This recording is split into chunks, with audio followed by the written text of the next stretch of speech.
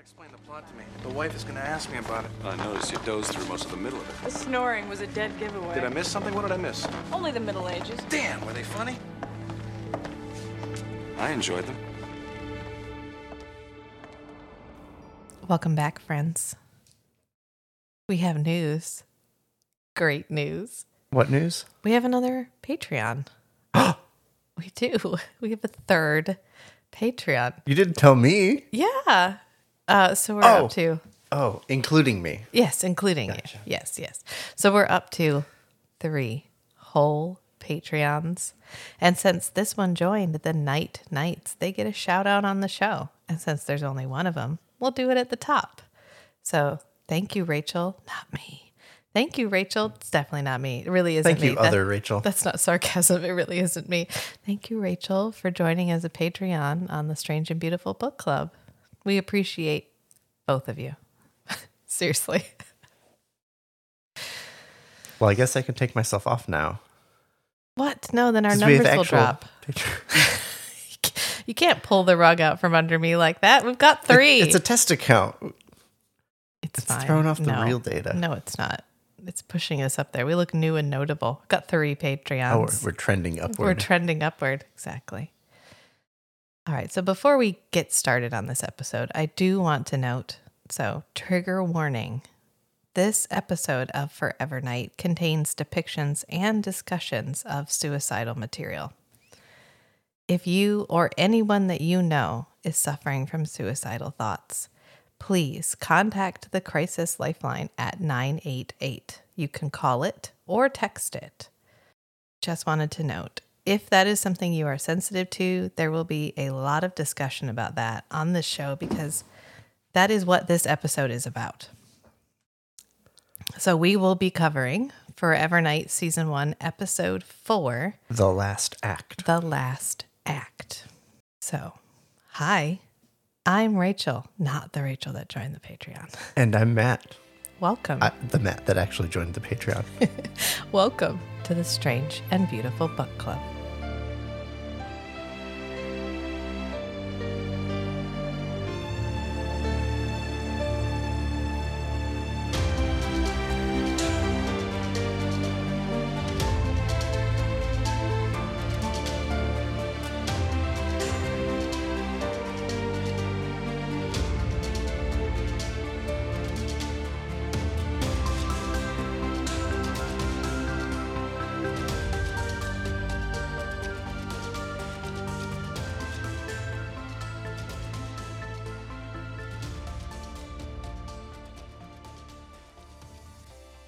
So before we get started talking about the episode, I just want to talk about the intro song because we were humming along to it when it came on this time.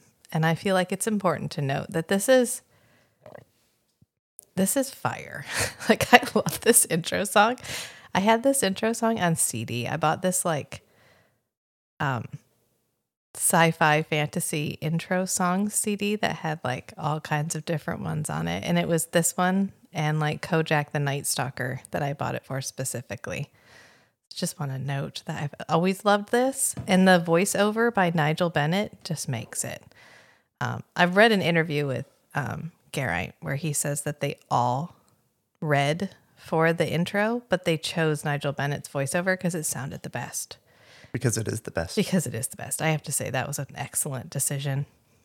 So if you aren't just like quoting this as you go along, as you start watching this, take the time to watch it. I know we don't have intros like we used to have intros because when you binge watch, you don't want to watch the same minute and 30 seconds to 2 minutes of Right, you like get the credits skip and intro sound. button. Yeah, you get the skip intro button. But, you know, this was like I've waited all week for this. Here comes the music is playing. I'm mentally preparing I'm myself. mentally preparing myself. I'm so excited for this show to come on. And I get that every time it plays because it's like, I remember what it was like to come home and be like, okay, I get to watch my episode now. Just this one episode because there's no TiVo, there's no DVR. I've got this episode to watch. And so that music invokes that for me every single time, which is probably part of why I love it. Just like that nostalgia moment at the beginning of every episode. So I just wanted to take a moment and thank Fred Molin. It's Mollin. So I'm going to go Molin, Fred Molin, for his service because it's an amazing intro song. I need to look up and see what else he's done. Maybe he's done as many things as Tangerine Dream. I've just never looked it up. Yeah, we usually don't see the composer or the writer. Because everybody skips the intro now. Yeah, it's a shame. So anyway, we did mention this. There's going to be a lot of talk of suicide in this episode. In this episode of Forever Night and in this episode of the Strange and Beautiful Book Club. So again, if you or anyone that you know is having thoughts of suicide, there is help. Call 988 or text it. There's someone there to help you. But there's no one there to help the lady at the beginning of this episode because we open with suicide. Like, there's a lady walking in the park. Yes. She sits down at a bench and the sun is rising and she's looking apprehensive, and then she starts to smoke and then lights on fire. Like, literally smoke starts coming off of her body. Yes. She doesn't light a cigarette. No, like she spontaneously combusts, and all that's left behind on the bench are her clothes. And a ring. Which is interesting because in Dark Knight, when he lit on fire, his clothes got charred. He had those like circular patches That's a good point. of charcoal on his sweater, implying that his clothes were burning as well. Maybe it's because he was trying to fight it. She straight up burns like to nothing, and her clothes stay Rapidly. behind. Yeah, and her clothes stay behind. Well, anyway, questions for the ages. It's so that Nick can find her effectively. Otherwise, who would have known? Which is like one of the sadder parts of this episode is that he does end up investigating what they think is a suicide, but not hers, because nobody but him and a couple of other people even know she's gone, which is like tragic. It's really Right, tragic. because she didn't leave a body behind. So after we have the scene of her in the park, Erica in the park, we cut to like the hospital. Do we do the hospital first? Anyway, these two things are happening together. I thought we cut to the hospital and there's the resident. Yeah, there's the resident. She's trying to save revive this someone. There's an guy. older lady crying for her husband, and she doesn't manage to save him. And then we see her in the locker room, and we get kind of an inappropriate moment with her boss, where her boss starts rubbing her shoulders. Yeah, it had a like weird vibe. Yeah. Very different than the way it went.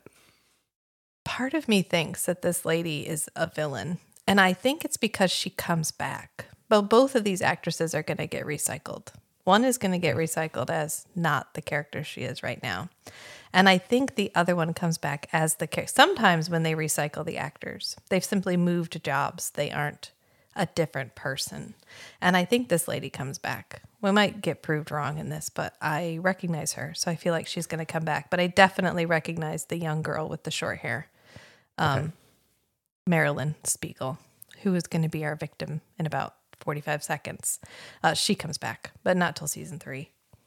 And then she gets her shoulders rubbed inappropriately by her boss. And then we get her in the shower. And she turns around because someone has pulled the shower curtain back, and she obviously recognizes whoever it is. Right. She just says something like, "You're crazy." Oh, you're crazy. And then the person that she recognizes pushes her against the wall, pushes Pins her her arm arm up. against the wall, and slits her wrist. And we just get like an image of blood running into the sink, into the drain, to imply that something terrible has happened, which it has, because we then cut to the precinct, and Nick is hangry, grumpy. He's having a hard time at work. Yeah, he's having a hard time at work. There's no problem. What do you mean there's no problem? I ask you what's going on, and you bite my head off like a rattlesnake. Okay, everything's fine. What's it, a woman? No, it's not a woman. You constipated or something? You know something? I think most murders are solved just by straight-out confessions. That sounds like a cop that's lost his confidence. The captain's like, "You constipated or what?" Which I love the look. The moments of levity in this particular episode are few and far between. So we got to take him where we get him. So this stone tree asking Nick if the reason he's grumpy is because he's constipated. And then the look that Nick gives him afterwards it's pretty good. The like, no, I don't even eat solid food look that he gives him. And then Skanky shows up and he's like, we got to go to the harbor. We got to go right now. So I don't know what the rush is because they go and he's literally like, we're not here for anything. Just this pile of clothes on the bench, which Nick just reaches down and pulls a ring out of the pile of clothes. And it's like They're investigating someone that called in to report a spontaneous human combustion. yeah. So a lady probably running in the park saw it happen, screaming, making a big scene. And so a guy talked to her and then called it in. Yeah. And so the guy is there. He said, I was going to throw it in the trash, but I thought I'd call you guys first, which is just like Such a Canadian thing. But it's a stab to the chest. I mean, it's a stab. It's a wound, right? Because this was a person and she's gone, but because she doesn't leave anything behind, no one knows except Nick, because he picks this ring up and he immediately only because he recognizes recognizes the ring. And we get our first flashback of the episode, which is Nick Geraint when Davy's doing probably what he does best, which is overacting on the stage with some swords. And he's fighting with the woman that we saw sit on the park bench. And they are duking it out on stage. And then he just straight up stabs her. Like not stage stabs her, just like stabs her through the stomach. I was looking to see if they put a hole in her costume because they made it look like he actually just stabbed her through the belly. Yeah. To make it look more convincing. Right. But then there wasn't a hole. I mean, he did stab her because he knew she was going to be fine. Right. Because as the next scene shows us, they're both vampires and they're in love. And they are rolling about a little bit, and she gets the fun line. You, sir, are very skilled with your sword. Do you wish to run me through again? And again. And again. And he's like, yeah, I'll stab you with my sword. I rather enjoy stabbing you with my sword. Definitely talking about a sword. He's talking about a sword Wink, here. wink, nudge, nudge. Right? Yeah. And then they do this roll off the table, which I just want everyone to note how athletic Geraint Davies looks when he's rolling off of this table, because It's so smooth. it's so smooth. Like the way he gets her to fall down on this bench is it's really nice. And so then they have a vampire intimate moment where we do a little Mutual penetration. but like teeth penetrate. We bite each other. Yeah, they bite each other. So thanks, Matt, for putting that in the weirdest terms possible. You're welcome. Which explains why he can stab her and she's fine. And then we cut to them investigating this murder scene, which we know it's a murder scene. But as far as everyone at this time is concerned, this is a suicide. And Skanky gets a little suicide commentary here, which does not age well. It does not. It's very insensitive. This whole episode is borderline uncomfortable to watch, partly because of the subject material and partly because of how it's treated in places. And this is one of those places where it's like, they're trying for another moment of levity here, especially when he's like, I'd open a bottle of wine, we'd have a couple minutes of lovemaking. But no, it's not funny. It's just uncomfortable, but mercifully brief. So then we cut back to another flashback, which Nick must just be like turning and staring off into the distance every 5 minutes this entire episode, as far as the people around him are concerned, because every and time nobody brings it up anymore because it just happens so often. Well, they do in this episode. Every time they're like, Nick, are you even listening? And he's like, yeah. So I was totally listening. I wasn't thinking about this chick that died that I can't tell anyone that died.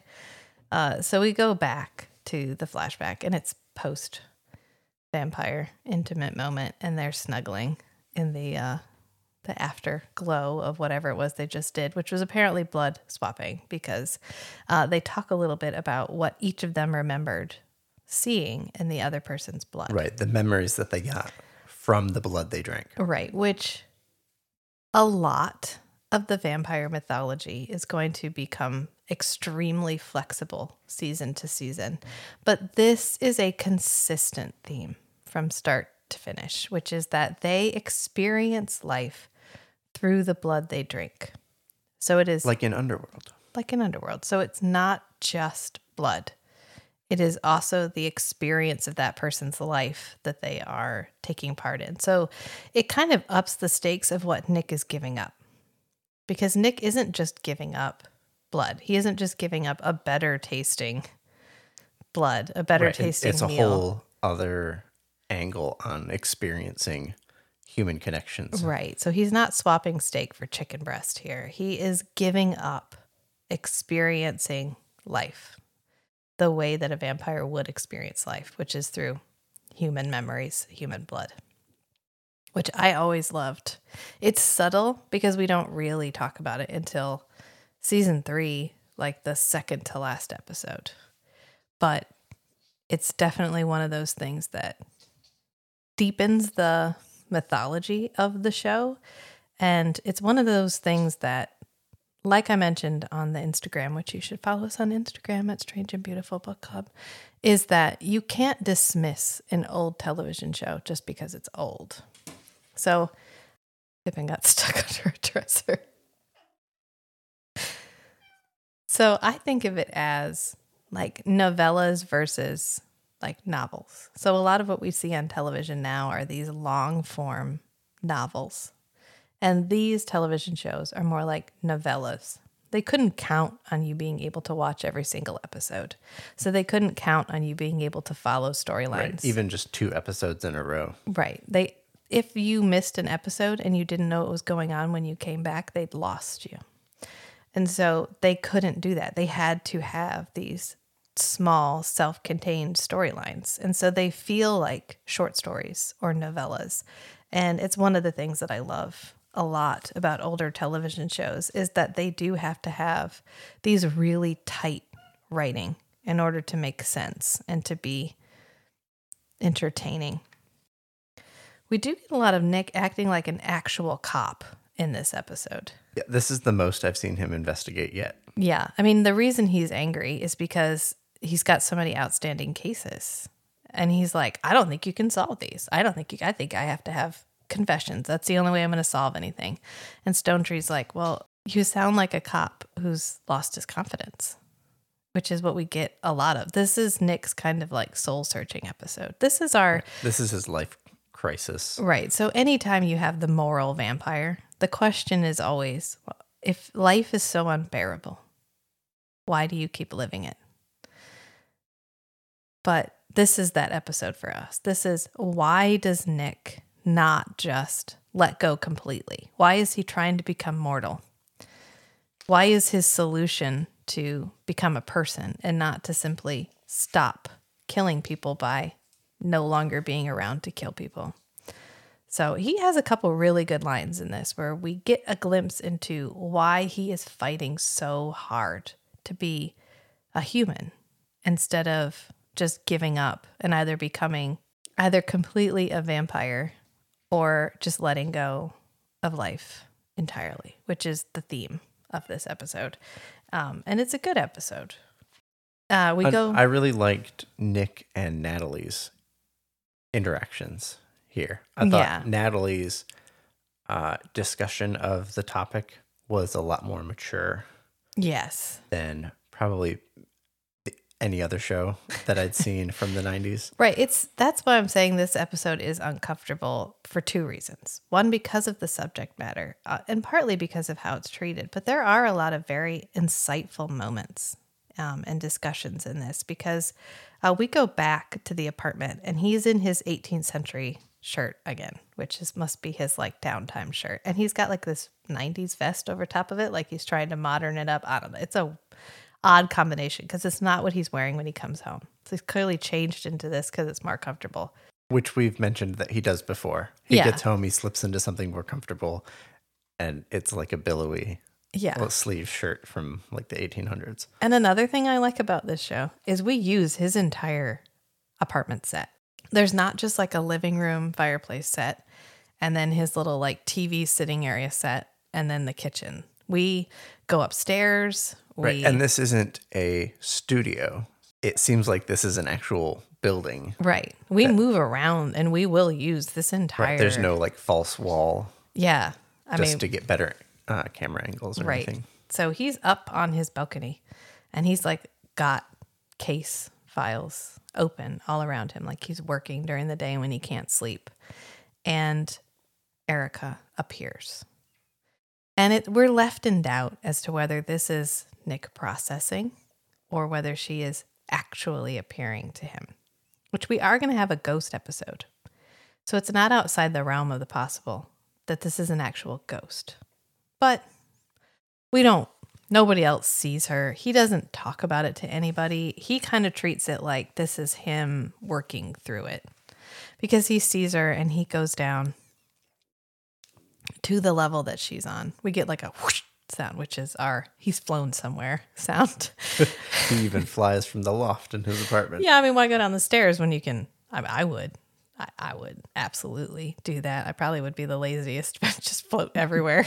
Like in the Beetlejuice cartoon. Remember the Beetlejuice cartoon when she'd go to his world? Yeah, he just floats everywhere. And he'd just float everywhere. Yeah, that'd be me. But she tries to she's talking to him, but she's also pulling him back because his blinds are cracked. She's standing in the beams of sunlight. Right. And she's saying, "Come to me, Nick." Yeah, and she's Join like, me.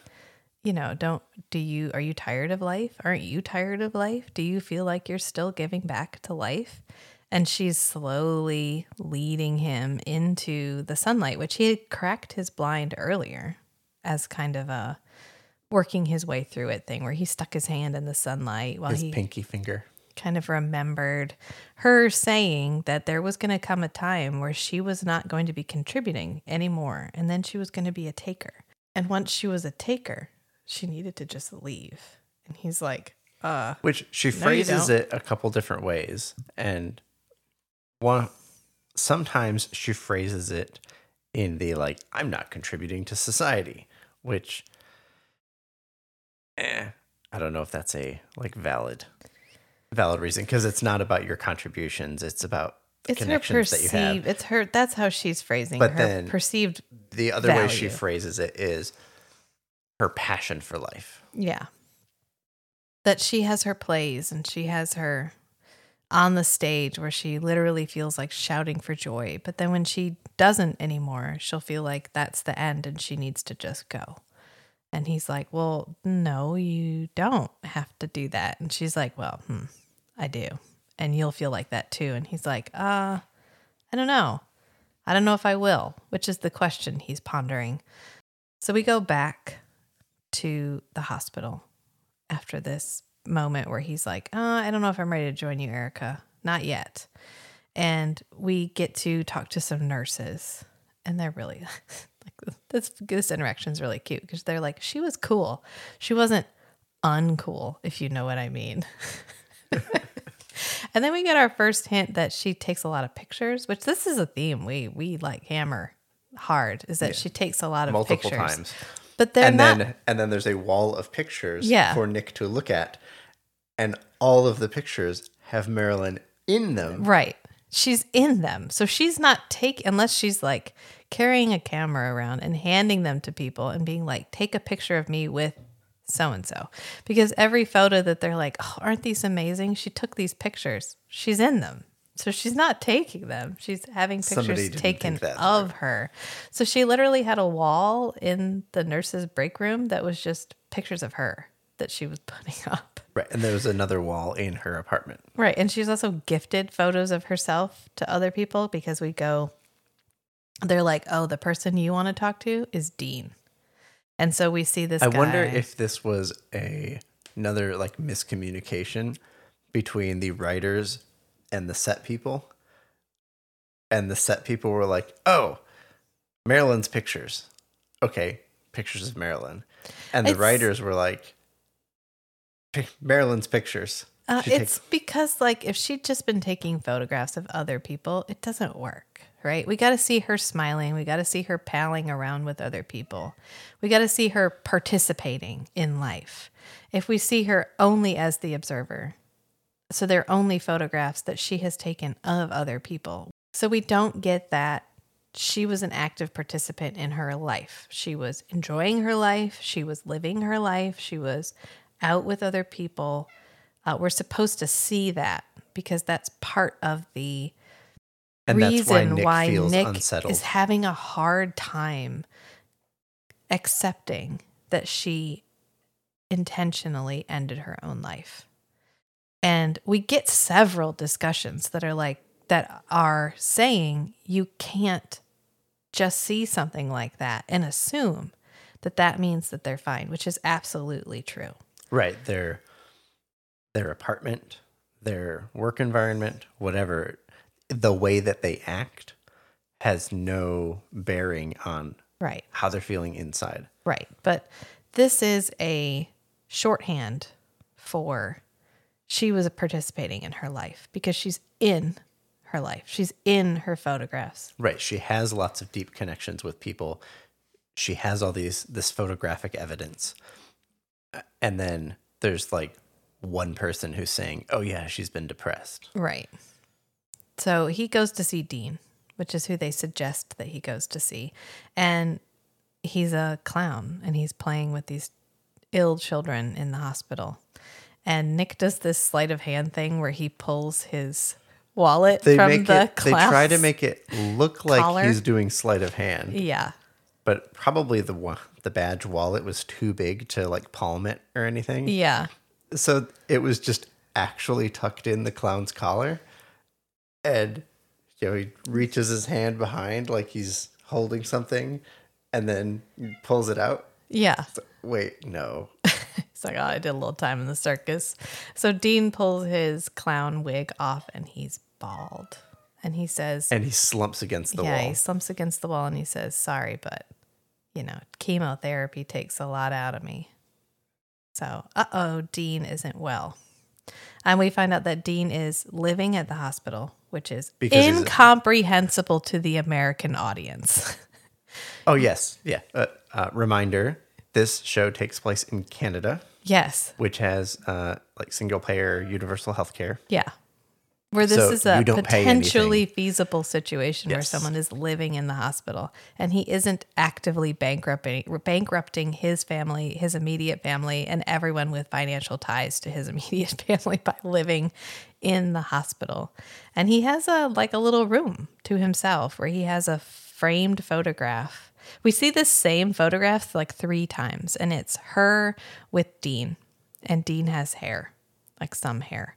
And so it's a large photograph. It's a maybe 8x10 that's framed on his desk.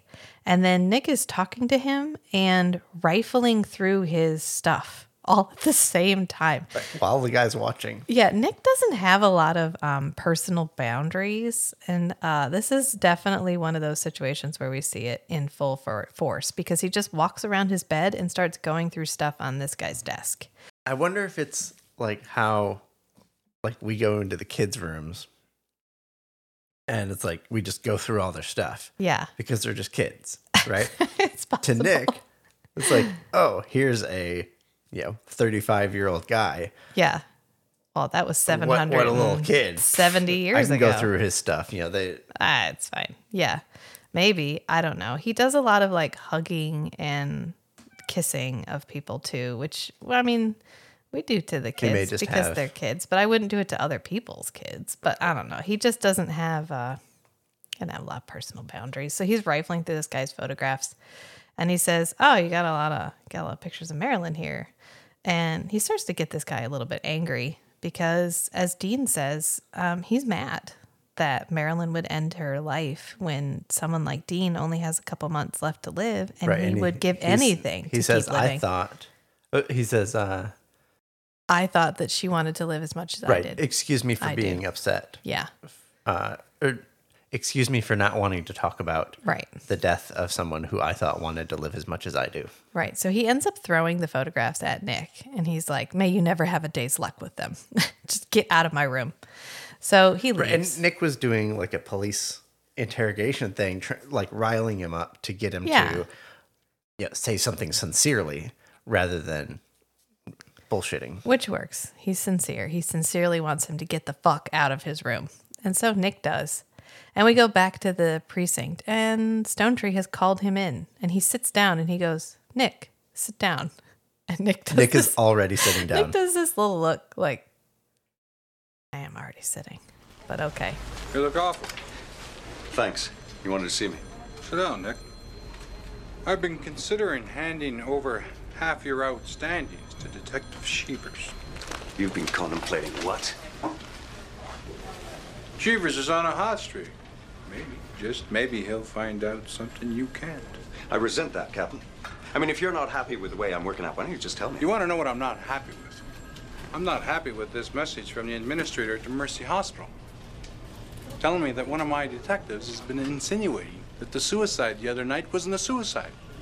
And I want to know why. He says, "Oh, you look terrible." And Nick's like, "Thanks. What do you want?" And so it's Stonetree is, considering giving some of his cases to somebody else because Nick is feeling really stressed. And also, he got a message from the hospital administrator saying that Nick was there harassing people. Yeah, Stonetree. Like, why did I get a phone call from the hospital administrator about one of my detectives? Yeah, who was there harassing people, which, to be fair to Nick, he has to go and ask these questions at night. He doesn't have any other time to go and do it. So he's not always harassing people. Sometimes it's just the hours. I noticed that the next time he goes to the hospital, he's like, "I know it's late, but excuse me for a moment." Yeah. Yeah, he's like, "Look, I'm sorry it's late." And they're like, couldn't you come back in the morning? And he goes, "No, I can't, actually," because he can't. I'm allergic to sunlight. I'm kind of burst into flames a little bit. But he's pressuring Nick to let this go, that this was a suicide and he needs to just let it go. But Nick isn't only talking about Marilyn right now. He's talking a little bit about Erica too. And he's like, "I can't let this go. I got to figure out what happened. I got to know." And like Natalie says, if it was probably a suicide, why don't you just let it go? And he's like, "I'm not willing to settle with probably. I'm not willing to let this go without knowing for sure." Are you sure? I mean, I know you're swamped, and it probably was a suicide. I'd rather find out for sure than settle on probably. Okay. And he's transferring a little bit, but it's okay because it's making him care about the. I mean, I think he would have cared anyway, but it's making him care all that more deeply. Right, and about this Stonetree case. even comments that, hey, he's they're going to interrupt him or whatever. He's like, no, Let him go. let him go. Like, I like to see he's got him that like fire this. back in him again. Because he says, "Let it go, Nick." And Nick's like, "No, I won't." He's like, "Why will you not let this go?" And Nick says, "I need it." Why is this so important to you? I need it. All right. 24 hours. And Stonetree tells him, "Okay." And Fine. that is a healthy, like, manager-employee communication. Yeah. It's like, why are you doing this? I need to do this. I need this right now. Oh, okay. Okay. I If you understand. need that, great. I'll give you the freedom to. Yeah. And he says, "You got 24 hours. If you can't find anything that makes you feel like this is not a suicide in the next 24 hours, then you got to let it go." And Nick says, "Deal." Right. Absolutely, So then Nick deal. ends up alternating between investigating Marilyn's thing and investigating Erica. Yeah. Which this is one of those episodes where it's clear that Skanky works the day shift. Yes. Yeah. Because Skanky is interviewing people during the day, doing stuff during the day. He comes to Nick's house during the day and Nick has no food. And he's like angry about how Nick has no food. "Do you not have any crackers?" This entire episode, Skanky is hungry all the time. Yeah. Everybody's Is that like hangry. a thing for the season? I don't think so. I think it's just supposed to be establishing Skanky's character because he also goes through Nick's fridge and he only has bottles. He Has a little green plate with glass some bottles. red meat on it, and then he has 6 green glass bottles with a red liquid in them and a cork. Yeah. And they have no label and they are all clearly uncorked. But Skanky 100% believes that these are leftover red wine from like Christmas and birthday. So that he's like, him able to contribute something to demonstrate his superior knowledge. He's like, heads up, you're not supposed to refrigerate red wine.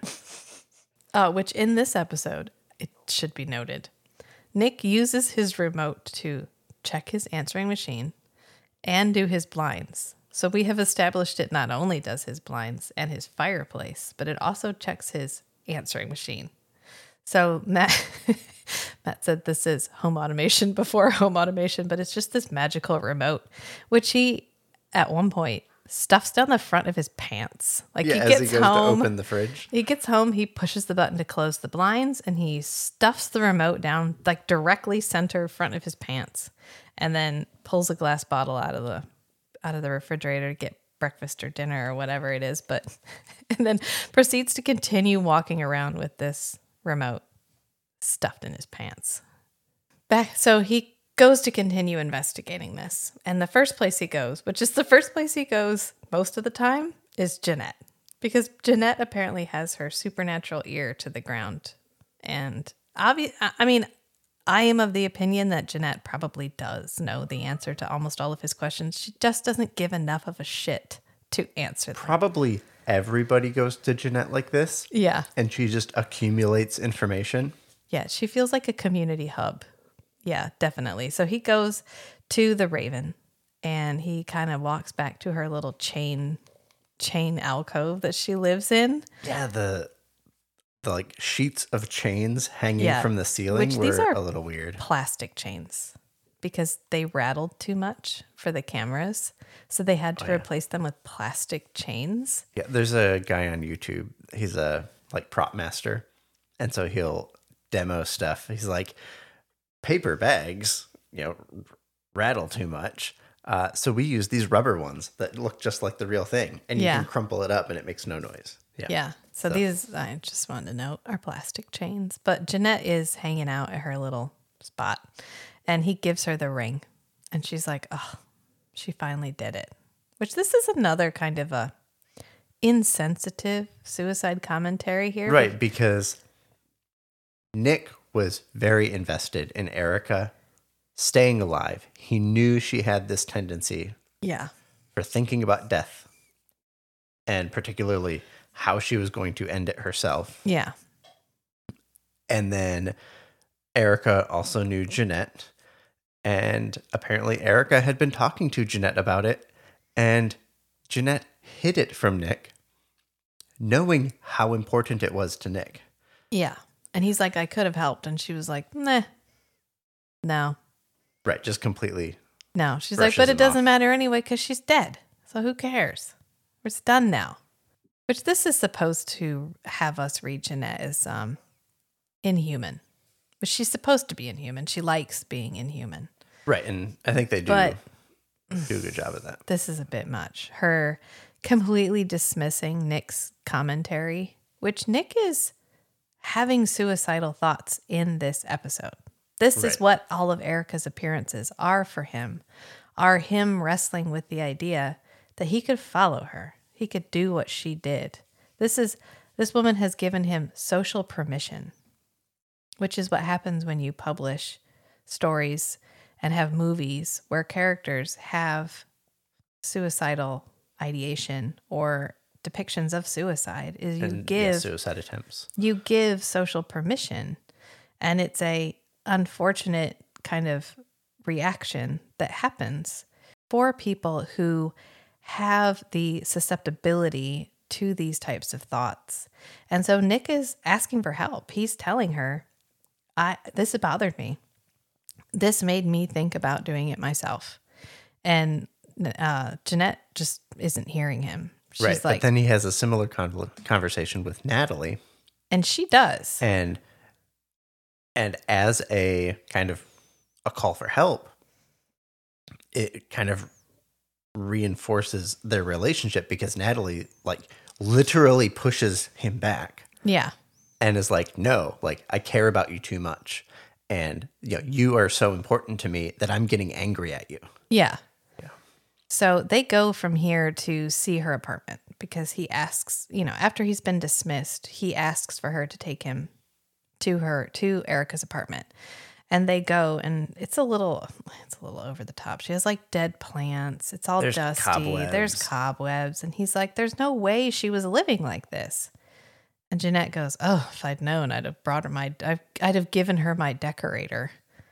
Which another complete dismissal of And I want to be happy about how extra Jeanette is in this scene because she's wearing this like strappy dress with a fur coat and a large hat and these dark glasses. And it's totally just like she's cosplaying out in real life. Like she is a vampire and that's where she lives. That's her echo chamber. She lives in the Raven with all these other vampires. She doesn't hang out with people, humans. And so she is this extra over the top caricature of a vampire. And so that's what we're seeing when she walks into the room. And it's, you want to enjoy it, but this whole episode is such a heavy mood.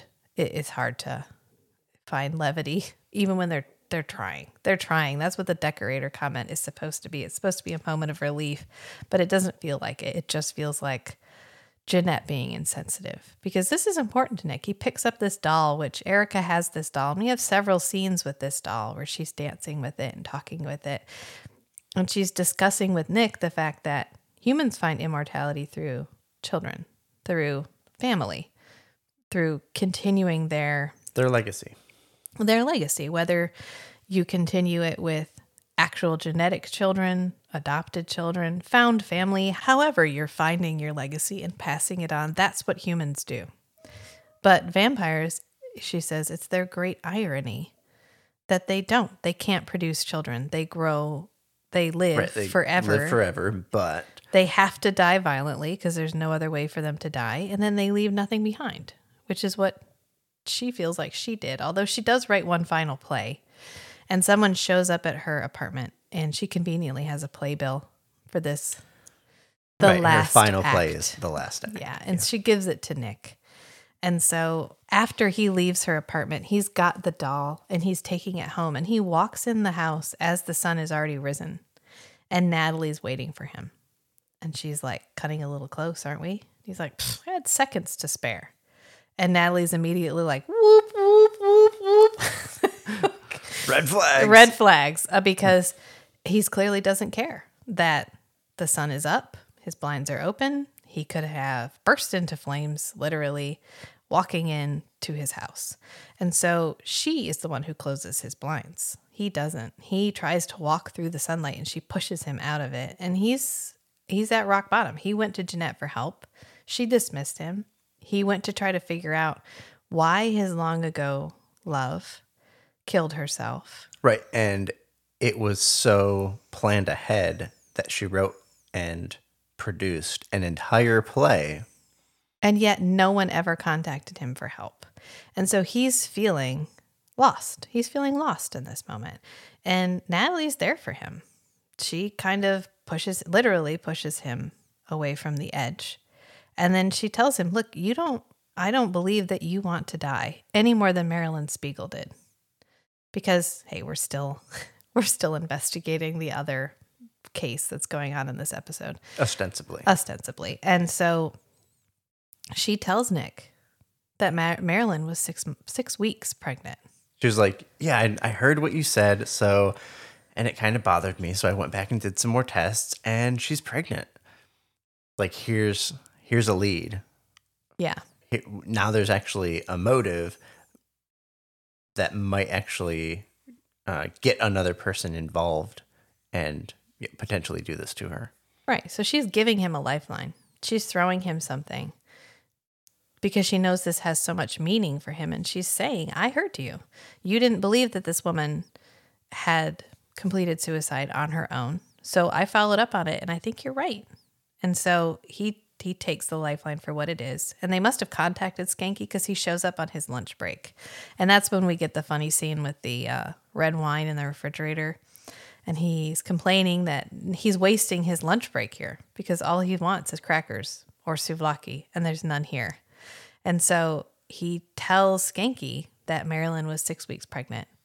And they have like a back and forth commentary here that I don't know that we would see in a television show here now, because they literally are like, well, why didn't she just have an abortion? And you're like, oh, we're just going to outright say that on TV? Wow. Like in the 90s?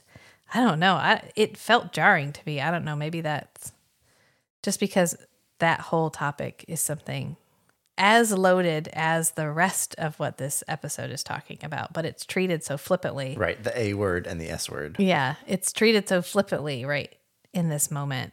But she's like, well, no, she didn't, because she was on and right. like Skanky says maybe she was pro-life. Yeah.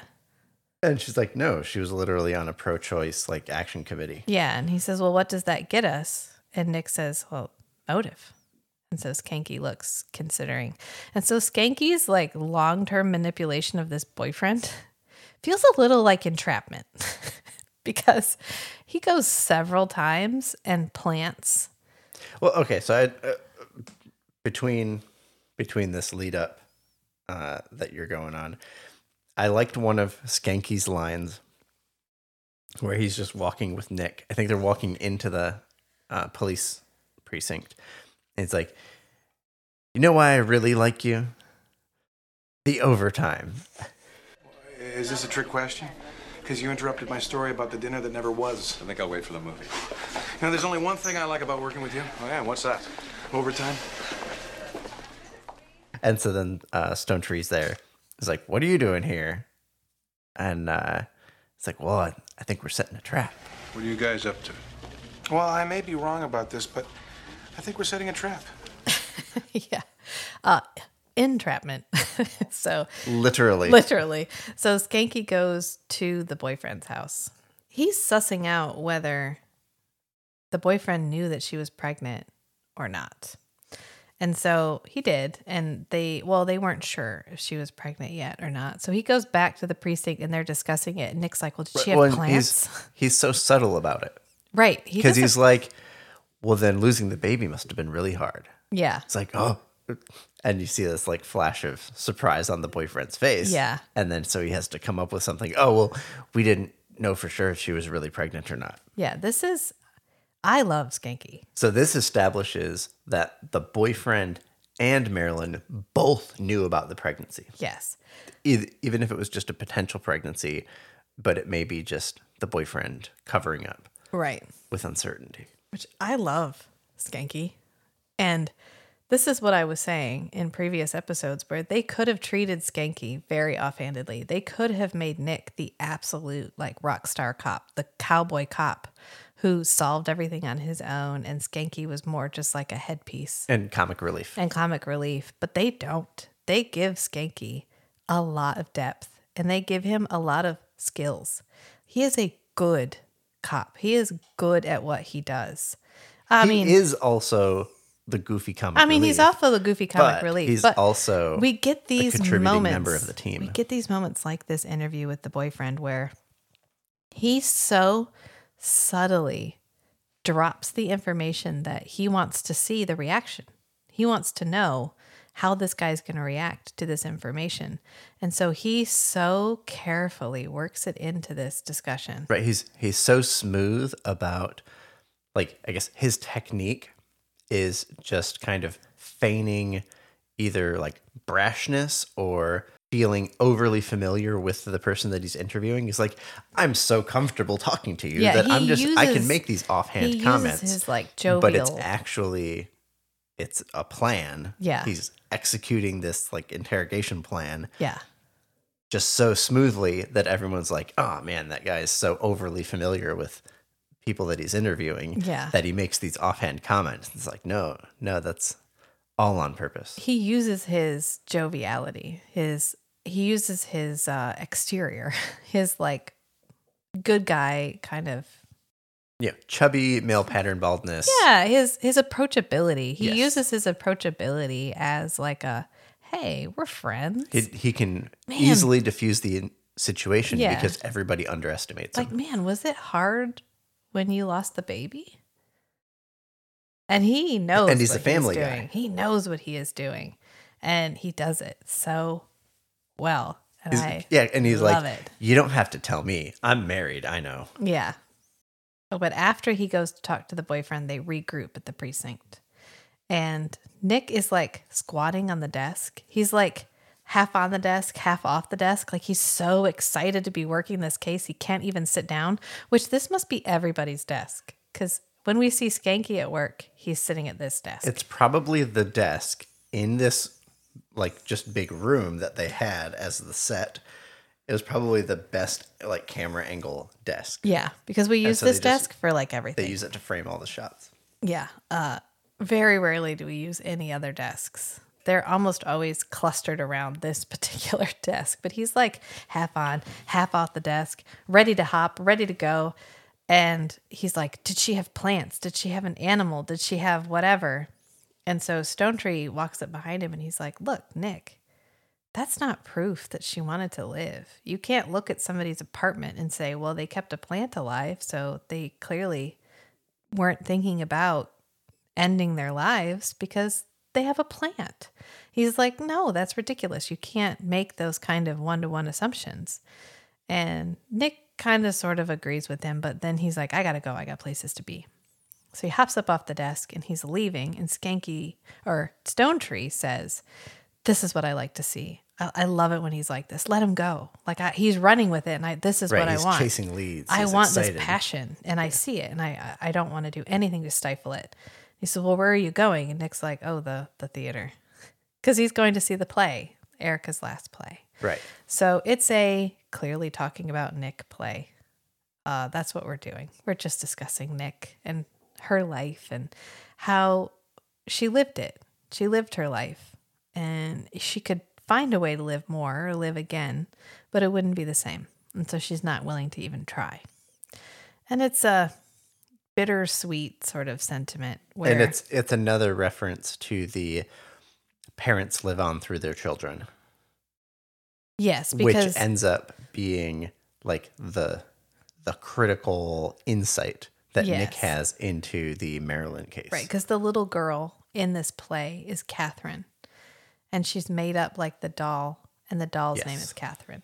So this is her narrating to the doll her reasons for, this is her note to the world, her last play. And Nick goes to see it, and he realizes that maybe there's more to this pregnancy. And so he goes back to see Dean. But in the meantime, someone has snuck into Dean's room and given him an overdose of morphine, which doesn't kill him. They do manage to save him. But when Nick shows up, if you're going to overdose someone on morphine, don't do it in a hospital where they're being actively monitored. He has to survive, because we have to have the conversation about, he and Skanky show up and he's like, sorry, I know it's late. And Dean says, can't this wait till the morning? And Nick says, no, it can't. And so they pressure him a little bit. And then we get a cut to the car, which we do this frequently. And I always like it, is we don't have the interview and then the rehash. We skip the interview and we just get the information through the rehash. Because they ask him a pointed question. He kind of leans his head back on the pillow and turns to the side with this look of surrender. And then we're immediately in the car. And Skanky says, can you believe she was going to have his baby? It's kind of like not watching the episode and then listening to this podcast. Yeah, you don't have to watch it. You just listen to the rehash. Yeah. Which at this point is already longer than the episode. Well, we have a lot to talk about in this episode. Okay, There's a lot to unpack here. This is a good episode. I love an episode that makes you think, makes you a little uncomfortable. It's not funny. That's how you grow. It's not meant to be funny. And so, yeah, it takes a lot of unpacking, because then we find out that, yeah, she literally was having Dean's child so that he could continue to live on. Right, because she loved him, appreciated him so much that she wanted a piece of him to live on. Yeah. So then Skanky gets another moment where he sneaks back into the boyfriend. And he's like, oh, hey, I'm back. I just wanted to check in with you again. And he's like, oh, can I come in? And he just walks past him and walks up the stairs. Again, just leveraging his approachability, his everymanness to be able to get in and do whatever he needs to do without really standing. He just kind of blends. That's what Skanky does best, is he's everyman. He's not super fit. He's not super skinny. He's a little bit balding. And he uses it to his advantage because he just jovially walks past this guy and up into his apartment. And he's like, listen, we think she was murdered. And did you know that baby wasn't even yours? And well, hold on. He doesn't phrase it as the baby wasn't yours. He phrases it as there's this guy at the hospital that's like obsessed with Marilyn, and he even thinks the baby's his. Yeah. And the guy's like, what? That's not that. No. But of course, he's a med student as well. And he's like, what? Because you've never heard of a patient falling in love with a doctor? Might be this guy. Right. So then we get like Nick has decided to impersonate Dean by wearing his hoodie. A very convincing disguise. Yeah. And so they get this cute little interaction where he's like, do you believe in life after death? And Nick says, kinda. Yeah, in a weird way I do. Do you believe in life after death? In a strange way, yeah. I guess there's something in all of us that wants to live forever, huh? Well, you're not going to get any argument from this guy. And it's just a cute little interaction. It's a allusion to Nick being a vampire, but kind of his telling the truth through omission. It's in keeping with his just inability to hide what he is, but in a way that's playful and fun. And he then puts the guy's hoodie on, and Skanky goes into like a storage room, and he's like, I'll be able to hear you. It'll be fine. And so Nick lays down on the bed, and Erica shows up again, which Erica's shown up several times. She's kind of been pontificating on and off throughout the episode. But she shows up, and this is kind of their final discussion because Nick says, but I do love living. I do have a lot to give. And she's like, well, you might not always. And he's like, well, I don't know that. Yeah, so Nick's counter to her is like, I don't believe right now that I will ever feel that way. Yeah. But the time will come. No. Not by my own hand. By whose then? You don't really think you can become mortal? That's no more than a fantasy, Nicholas. Well, I believe it.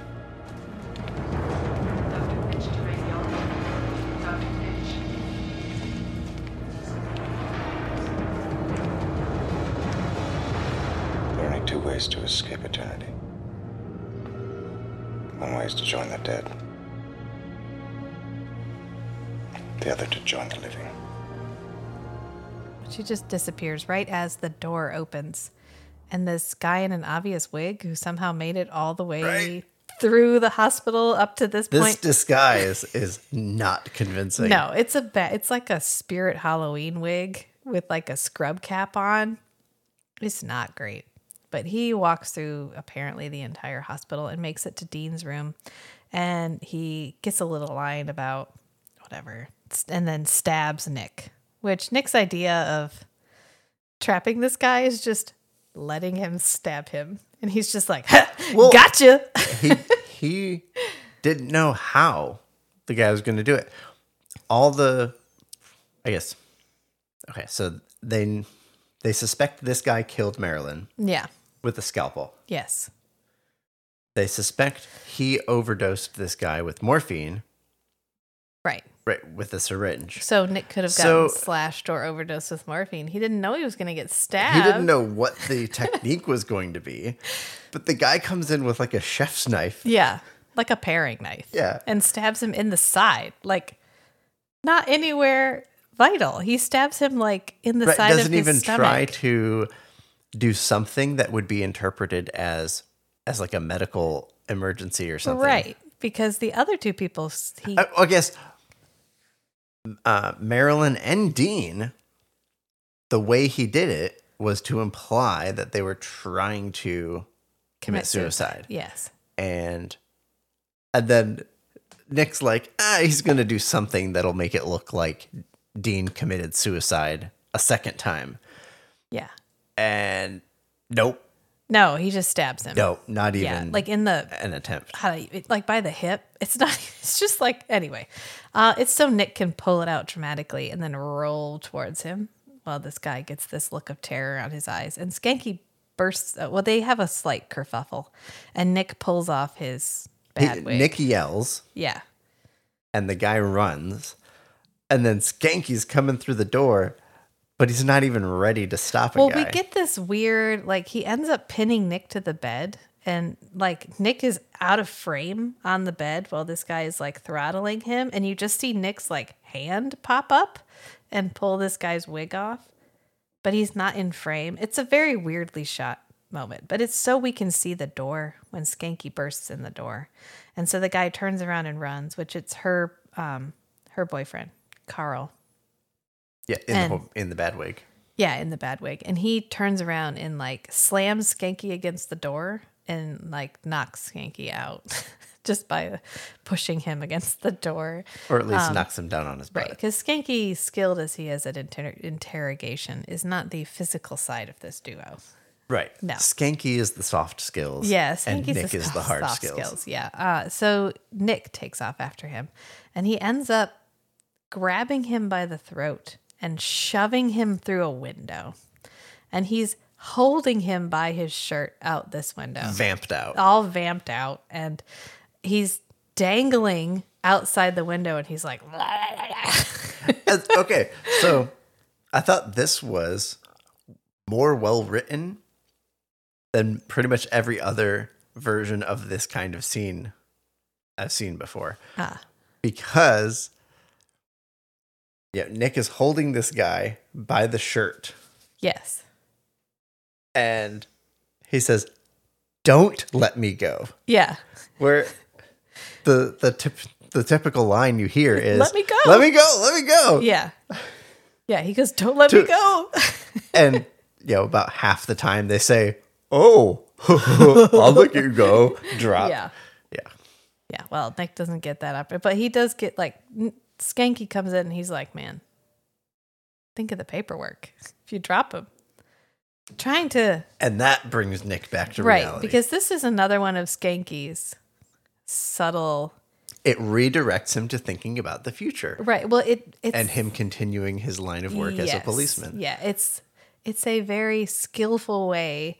If he just said, "Nick, don't drop him," I mean, that doesn't really pull Nick out of it. But this kind of non sequitur line, "Think about the paperwork if you drop him," gets Nick to pull him back in and, like, toss him against the wall. And when he turns around, Vamp Face is gone. He's back to Nick.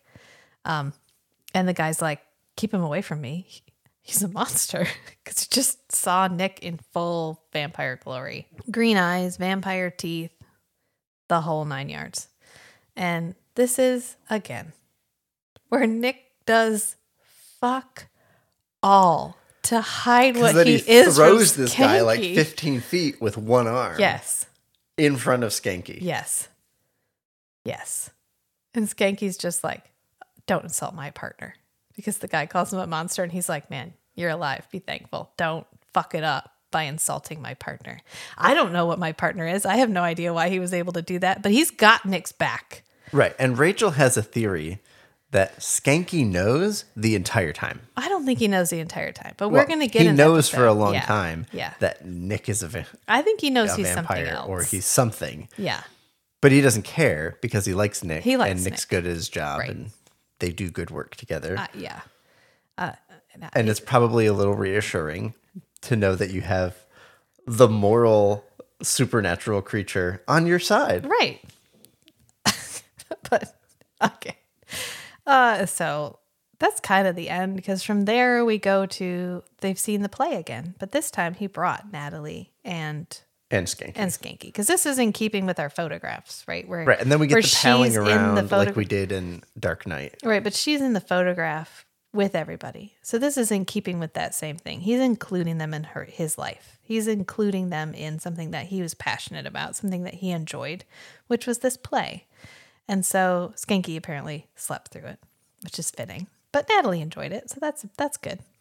Natalie appreciated it. And he has a brief discussion with the woman playing Catherine, and he gives her Erica's ring. And the lady that played Catherine in the play, I forget her name. I don't think we'd ever know. But she was like kind of close friends with Erica. Yeah. And she says, well, she was kind of an old soul. And Nick says, oh, not when I knew her. So, I mean, that's kind of the wrap up for it. There's not any better way to really wrap this up. I mean, it's a heavy episode. It's Nick considering alternatives to becoming human. And he says when he's discussing life with Erica the last time he's talking to her, he says there's two ways to escape eternity. And that's to die. Well, he says, join the dead. Yeah, or join the living. And so he's chosen to try to join the living, which I think it's interesting. Anytime you see Jeanette interact with a mortal, so like when they were in the apartment, Erica's old apartment, and that woman shows up and she has the playbill. Oh, yeah, the actress walks in, yeah. And Jeanette is clearly uncomfortable. She has no idea how to interact with this person. But Nick does. He's very personable. He walks over. He engages her in conversation. He talks to her about Erica a little bit.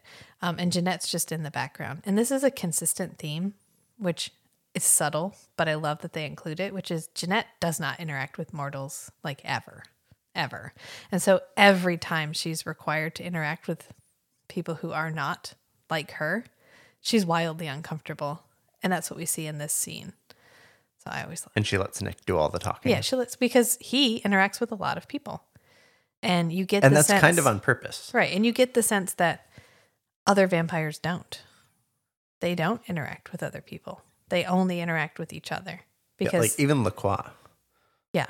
Like as non-traditional as he is compared to like other vampires. Right. Like I think a lot of the vampire portrayals in the show are like Jeanette. Yeah. They're detached from, mainstream human society. They just live off in their own like parallel worlds. And they're usually kind of shallow. But then there's like Nick and Lacroix, who are like deep people. Nick is like very involved in the human world.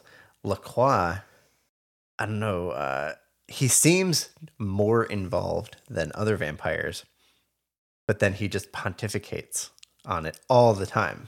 I'm attempting to not give too much away. Okay. That's why I'm just sitting over here, because I'm trying not to spoil this entire show for you. I agree with yes how you were talking about Jeanette's whole attitude. This is a hill I'll happily fight for, which is this show is one of the most nuanced depictions of vampires and humanity and sort of the war inside Nick between those two things.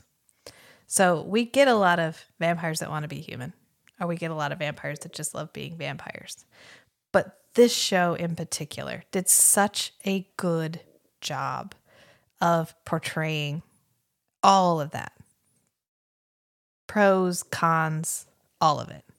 And they did it mostly through the acting, through the writing, and then a lot through the mythology they established. Like the fact that Nick is literally giving up feeling alive by giving up human blood. And it's not just that he's chosen to live on animal blood.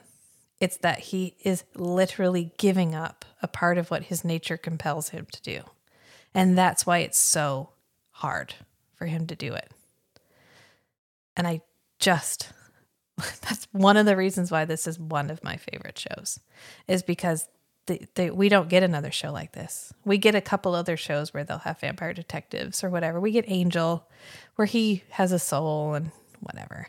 And we get Moonlight, which was an attempt at kind of a reboot of this, but of course it died because it was 2008 and it died in the writer's strike. But we don't get this magic again. And so I'm so glad to share it with you, because then we can have these in-depth discussions about it.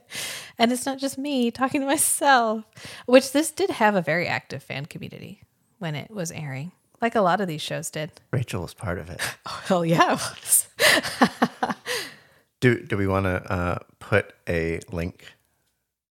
Are you going to link my GeoCities site? Is that what you're going to do? I could link the the Wayback Machine archive of your GeoCities page in this episode. Yeah, I will say, if anyone is intrepid, on fanfiction.net, the very first Twilight fanfiction is me. And it is a poem that I wrote about Nick, which I eventually switched to the Twilight fandom. Right, you just changed the category. I just changed the category. But the date stays the same, which is why I end up being the very first Twilight fanfiction on fanfiction.net. So now you all know that. And I feel like I've shared a very intimate secret with lots of 20 listeners and 2 real Patreons. But if you want to find out more about me, because I am an oversharer apparently, you can follow us on the Instagram at Strange and Beautiful Book Club, or on Patreon at Strange and Beautiful Book Club. Or we have a website, strangeandbeautiful.club, where I have links to all of our stuff, including any place that you want to listen to this podcast. And you're already listening to it right now, but and maybe there's a place where it's to more send convenient. Suggestions. Yeah, and a suggestion form, which you just click on, and it's a Google form. You can feel free to fill it out, and it will send it right to our email addresses, which you can email me directly at rachel@strangeandbeautiful.club, or you can email Matt at strangeandbeautiful.club, or if you want us both to see it, you can send it to the hosts at strangeandbeautiful.club.